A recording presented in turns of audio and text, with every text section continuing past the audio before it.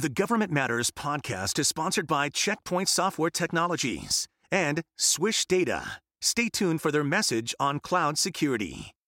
From Washington, D.C. and around the world, this is Government Matters with Francis Rose. Thanks for watching Government Matters, the only show covering the latest news, trends, and topics that matter to the business of government. I'm your host, Francis Rose. The General Services Administration says it'll keep using two labor pricing tools. The agency's Inspector General says it shouldn't. The acting commissioner of the Federal Acquisition Service, Julie Dunn, says the IG is right that the tools don't work as well as they could. FCW reports Dunn says if the agency stops using the tools, the manual searches contracting officers would have to do would produce worse results. More on this later in the program. The Department of Veterans Affairs will change the way it presents ratings data on its medical centers. The agency's dropping its star ratings system. Military Times reports each medical center will publish data on its website, including wait times, quality assessments, and patient satisfaction ratings. The Environmental Protection Agency should develop a standard to put a value on time off as a reward to employees, according to its Inspector General's office. Without that standard, the IG office says the agency can't know for sure if time off it awards for good performance is appropriate. Federal Times reports the EPA awarded more than 355,000 hours of time off between 2015 and 2017.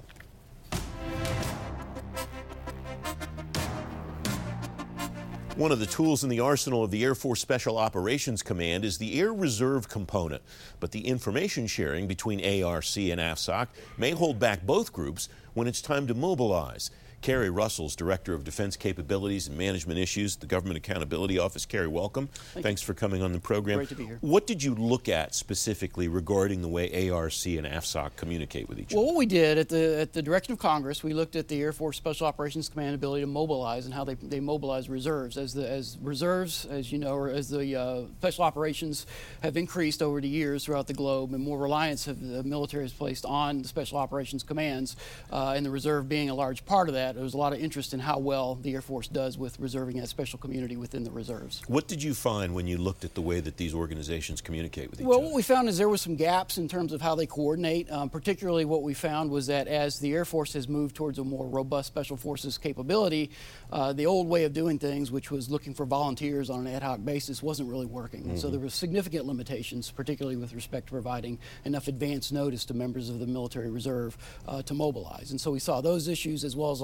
a lack of good knowledge on what units were available within the reserve force to support the Air Force Special Operations community. Are there parallels between the way that the Air Force does this and the way the other branches do it? Yeah, I think, well, let me draw a difference between how the rest of the Air Force does it and the Air Force Special Operations Command. Okay, so for example, when you look at the Air Force Combat Command or Air Force Mobility Command, which has a robust reserve component, they have cells or organizations within their commands that have full-time personnel that manage nothing but reserves, planning years out, the availability reserves, the requirements, and all those things.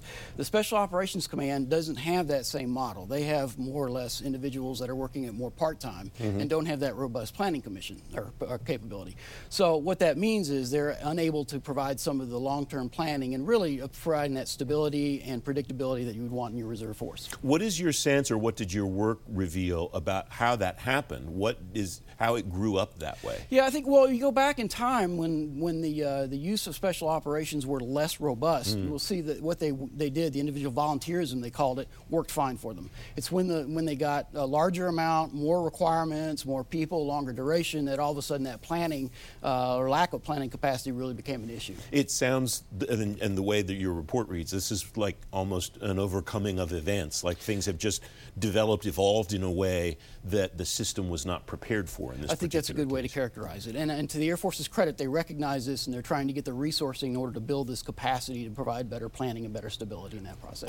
It seems to always come back to the money at the Pentagon. This report says AFSOC officials stated the Command's Operations Center submitted requests to HQ for additional resources, but the requests were not funded in fiscal years 18 or 19. Is that the major step in your view? It is. It's a big part of it. There's also a data sharing that needs to happen in the reserves, providing information on the availability of reserve forces and tracking those reserve personnel. That could be improved as well. But it comes down to a resource issue, and they put together proposals. The question becomes, as you compete with other resources and demands, it hasn't quite yet met the requirements to get it funded at this point. So about the information sharing, you write in this report, the ARC doesn't provide AFSOC with complete information regarding which of its units could be used to support AFSOC requirements for special operations activity. What information specifically is lacking, and what would you like to see ARC do to provide that information up the chain? That's a good question. To compare it with the rest of the Air Force, there's a force generation model in place that what it does, it maps out what forces are available, when they're available, where their readiness is, and then it lines up requirements over time against that. The Air Force Special Operations Command doesn't have that capability,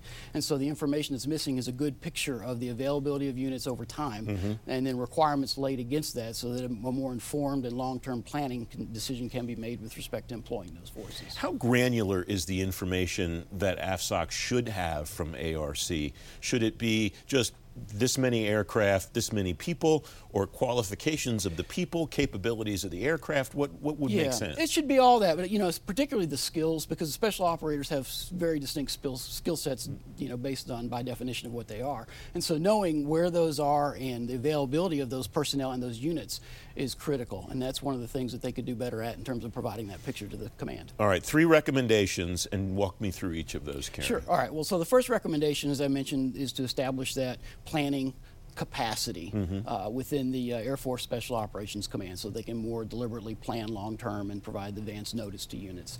The second 2 recommendations after that go towards the reserve component, and that is providing information on the availability of units and when they're available, much like the Air Force force generation model provides for the rest of the Air Force.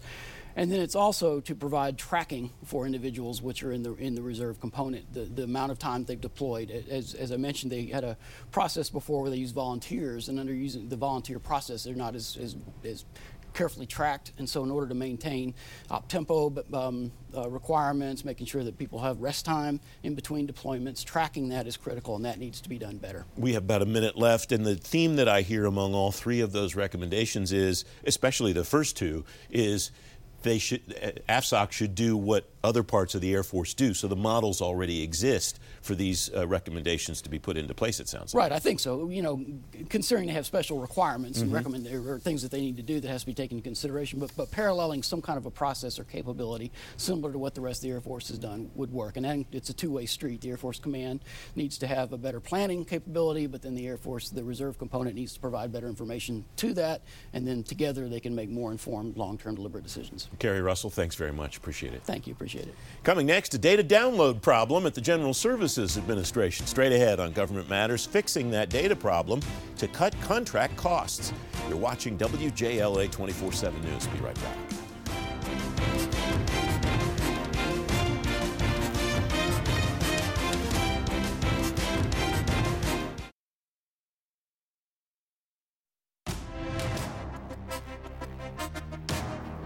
Two tools the Federal Acquisition Service uses to count how much labor costs don't work as well as they could. GSA's Inspector General finds problems with the data from both the Contract Awarded Labor Category tool and the Contract Operations Division Contractors Database tool. That means the government could be overpaying on contracts. Jim Williams is former acting administrator at GSA. He's now a partner in Schambach and Williams Consulting. Jim, it's great to see you, my friend. What's your takeaway from what the Inspector General writes about these two tools? Well, I think the Inspector General did a great job of analyzing the tool, the use of the tool, and everything they're saying, I think they're correct. And I think Julie Dunn made the right decision to say, I'm not going to stop using this tool. Mm-hmm. However, I think there is something about, you're talking about labor, you're talking about services, and we're talking about one dimension of contracting, which is price. And if you're talking about services or labor, don't try and beat down the price too low, because you're buying people and you get what you pay for. What's the thumbnail behind these two tools? What do they do, and what do personnel inside GSA use them for? Well, theoretically, they aggregate pricing that has been paid before for similar labor. And then when the GSA contracting officers are renegotiating the mass schedules for services or labor for these labor prices, they use them as a price comparison. Mm-hmm. You're getting at one of the ongoing challenges of pricing comparisons not just for these tools, and not just at GSA, all across government, everybody that contracts anything that isn't a commodity, which is how do you compare basically apples and oranges? That's what I read when I read this Inspector General's report. Well, I think you're right, and I think you said something important.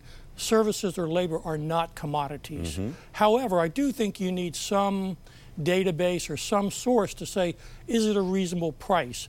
But my concern is when you're talking about a price, and the IG was correct in their analysis, but again, they're focused on how do you get to the lowest price. But there's no correlation to quality. So even if you paid for this particular labor person at this hourly rate, did you get quality service? Was the customer happy with it? And that part is missing. Where does that come from? And again, this gets at the crux of a challenge that everybody's having all across the contracting community, all across government, is how do you measure quality of a service provided, whether it's a labor service or a consultation service or any other service? How do you measure how good it is to then translate that into value? Well, theoretically, the CPAR system, the Contractor Performance Assessment Reporting System, is supposed to be how did you evaluate the contractor's performance from a quality standpoint? And if you could link that together with the price you paid, then you're thinking like the average consumer when they look at both quality and price and make a decision. And I think, again, here, focusing only on how do you lower price for services. And in fact, in the IG example, they say it should be $114 an hour, not $130 for, I think, information technology security engineer. Well, you're competing with the private sector. Do you really want to try and lower the price? Because if you go for too low a price, the government customer may be not happy with the service. They may have to use more hours from that person who's not as good as the other $130 person. Well, and I'm certainly an amateur, and you're a professional at this with tons of experience, but it strikes me as I read this report, I thought I could see a tool like they're suggesting that helps you determine if somebody's proposing $500 an hour for something that is in the range of $114 to $130, that's not good. We want to be able to eliminate that. I have a harder time thinking that it's a science to separate between 114 and 130. That strikes me that that's really an art, and that might be up to the eye of the beholder. I agree with you completely, and that's why the benefit of having some price comparison is necessary. And I think Julie Dunn agreed. Lots of things need to change. The data going in, how the data is used, looking at how do the contracting officers look at things like standard deviation, which I think the IG's right. You know, if a standard deviation is low and there's a low dispersion of values, then it's probably useful. If it's very wide, from $500 down to $50, it's not that useful. Regarding the data that's coming into these databases, do you think it's more quality or quantity, or maybe both, that needs to be better in order for these tools to work? Or is maybe one takeaway from the IG's report that these tools aren't maybe the right tools, that we're not measuring the right stuff to get the right answers? No, I think it's a good tool that can be improved. And it's not only about getting it accurate, but getting it relevant. So that when you're making a comparison of a labor category you're looking at under a particular schedule, how do you make sure it's apples and apples to other prices paid? And again, with those other prices paid, was there quality behind that? And I think GSA has the ability also to use unpriced schedules, which they should, because if you're talking about buying solutions, then you should care much more about the end cost, the end price of that solution, not necessarily the individual labor prices. Is there an intersection here with the overall schedules consolidation? Is this a component, have some effect, or is this kind of a separate issue? I think it's a little bit separate, but it's an important issue. It's very important because you don't want to go back to something where you don't have a database. And that's what Julie's saying, that we have something today. It's not perfect. We'll work to make it better. And she said we'll work together at the IG to get their input. And I think that's a good approach. About 30 seconds left, Jim. What will you watch as this moves forward? Well, I think you watch is what will GSA do next to improve the tool? And how will they make sure that they understand that when you're buying labor and services or solutions, care about the quality behind those pricing. Jim Williams, thanks as always, my friend. Thank you, Francis. Up next, a bigger budget and bigger oversight. Straight ahead on Government Matters, big funding increases mean higher expectations for results. Mark Forman's next to talk about that. Don't forget, if you miss an episode of Government Matters, you can find it on our website, govmatters.tv. We'll be right back.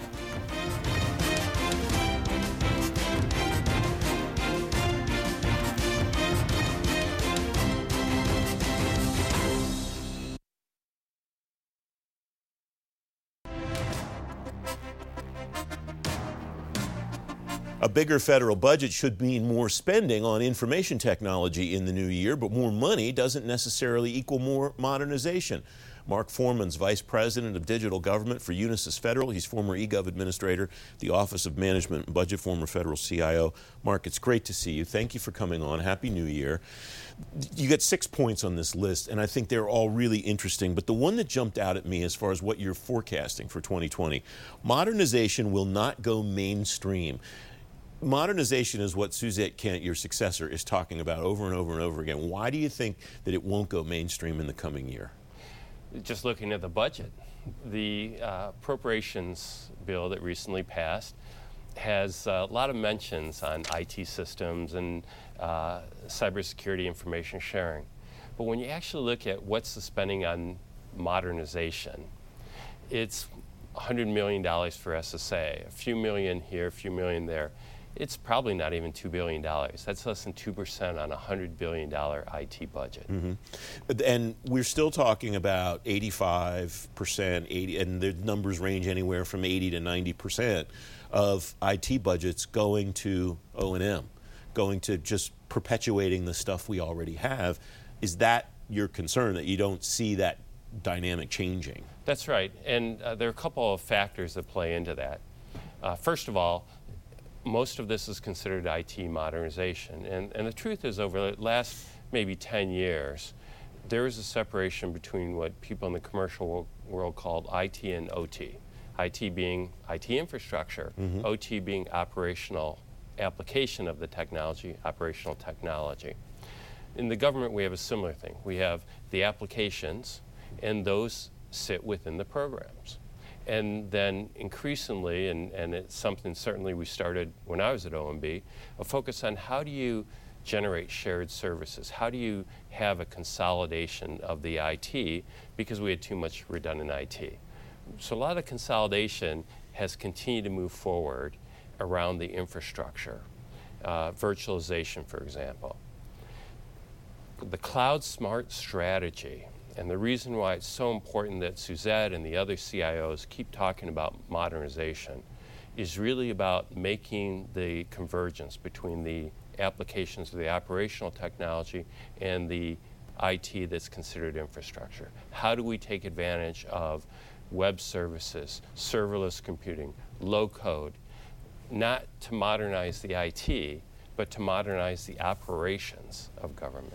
You've got 6 trends here that you're expecting to see in 2020, and it's a terrific list. I'm going to buzz through them, but I want to ask you about one other one. You write, number 1, overall IT spending should go up. Number 2, cybersecurity will continue to be a priority. Number 3, only 2 department CIOs required by appropriators to approve IT spending, and we'll talk about that one in a moment. Number 4 was modernization won't go mainstream. Number 5, 2020 will be a year of experimentation. And number 6, 2020 will be the year agencies gain and share understanding of how best to apply cutting-edge technologies. 5 and 6, to me, seem to tie together, the experimentation, because the technology that you're talking about, Cloud Smart, TBM, Technology Business Management, and evidence-based decision-making. What's the intersection of those two, Mark? There has to be a business case for change. You need a business case to get the political leaders, the workers who are actually using the technology in the field to get the job of government done, and to understand what's the best alternative. You know, if there's one thing you learn about, whether it's looking at Amazon, Microsoft, Google, Oracle, the major cloud providers are segmenting the market. I know you've had Tony talk about what Microsoft's doing and their heavy focus on productivity of the government worker. There's a lot of benefit in that, but how does that play off against some of the other capabilities that are available for cloud provider? I think that a lot of the agencies don't have a clear way to understand where the benefit lies, where is that golden nugget, and it can't be at the IT infrastructure. So you got to do some experimentation. You got to prove it to yourself and to the workers at that point of service.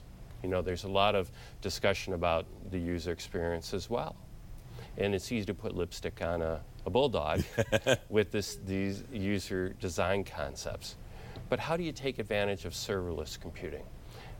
How do you make it so you're not locked into that legacy infrastructure? These trade-offs that exist are what agencies are supposed to look at in Cloud Smart. Now, that's converging with another trend that underlies this movement towards evidence-based policymaking. The data analytics, the use of robotics and AI. Again, until you experiment and become comfortable of how does that actually deliver business benefit to the citizen in your agency, it's hard to imagine this. And then TBM costing it out, because agencies are going to have to do more than a few $1 million of investment here or there. We are really talking about a modernization of the government, not the modernization of the IT. Technology business management, we have about a minute left, Mark. TBM is maybe, it seems to me as an outside observer, the most important element of all of that, because it gets into all of those pieces that you just outlined. Am I reading it right? I think it's a key element. It's a necessary but not sufficient element. I really think the most important component of this is the evidence-based policy making and the learning agendas. How do you actually achieve that performance improvement for the policies, the programs of the government? That's got to be the focus. Mark Forman, thanks as always, my friend. Thank you. You can stay on top of all things that matter to the business of government anytime, anywhere. Subscribe to the Government Matters podcast on Apple Podcasts, Google Play, SoundCloud, and TuneIn. Or simply tell your digital assistant to play the Government Matters podcast. For a quick fix of nonpartisan government news, follow us on Twitter. Our handle is @GovMattersTV. I'm Sharice Hanner. That's the latest from Washington. Join me weeknights at 8 and 11 on WJLA 24/7 News and Sunday mornings at 10:30 on ABC 7 to stay plugged in on issues that matter to the business of government. Thanks for watching. I'm Francis Rose. The Government Matters podcast is sponsored by Checkpoint Software Technologies and Swish Data, presenting this message on cloud security. I'm Government Matters Director of Content George Jackson, here again with Sean Applegate, Chief Technology Officer at Swish, and Jeremy Castleman, Cloud Security Specialist at Checkpoint. Sean, give our listeners some best practices for achieving a consistent security posture in the public cloud. Absolutely. So in public cloud, we have many different cloud providers. They have different security controls and mechanisms. To be able to control those in a single agency, we want to be able to gain visibility into your assets, your inventory, and your cloud environments, those different components, if you will. Using Checkpoint Dome 9, this allows us to assess and gain visibility across all of your cloud environment and their controls. It also allows us to run some quick remediations against the NIST policies to make sure you're compliant and easily report on those so you know exactly where you're at to start with. Jeremy, he touched on this a little bit, but what about regulatory compliance challenges here? What do you see as potential hurdles? Well, it is a tremendous challenge. It's at the forefront of most of the conversations we have today. Not only do you need to ensure compliance of your internal security policies, but you also have to meet those regulatory compliance standards, like Sean mentioned with NIST or PII. With Checkpoint's Dome 9 solution, we have a full inventory of your environment and how everything is configured already, so it's simple for us to go ahead and provide NIST compliance rule sets, for example, right out of the box. Our experts will keep those rules up to date for you, and you can simply run your assessment on your cloud platforms, and it provides you the full audit-ready report. Okay, so Sean, let's talk remediation. How should these agencies respond if they, say, fail a compliance assessment? Yeah, there's really two ways to approach that. One, take the report in Dome 9 and use the step-by-step directions provided, so the just-in-time education, to correct those findings. Or two, leverage the technology to do auto-remediation. So as soon as you make misconfigurations or skip something, it'll take the actions to correct that. And lastly, the tamper protection capabilities really protect your administrators and those privileged accounts so that third-party hackers can't get access to those and masquerade as them in the public cloud. So again, use the reporting, the auto remediation, and the tamper protection to protect yourselves. Great information. Sean, Jeremy, thanks for being here. For more, head to govmatters.tv/swish. I'm Government Matters Director of Content, George Jackson. Thanks for listening. Our daily program is produced by Cherise Hanner and Ashley Gallagher. Christy Marriott leads our technical crew. Our web editor is Andrew Wagner. Government Matters was created by George Jackson. Visit govmatters.tv for articles, videos, and more, including our first feature-length documentary, The Dawn of Generation AI. Government Matters is recorded at WJLA-TV in Washington, D.C. Copyright Sinclair Broadcast Group.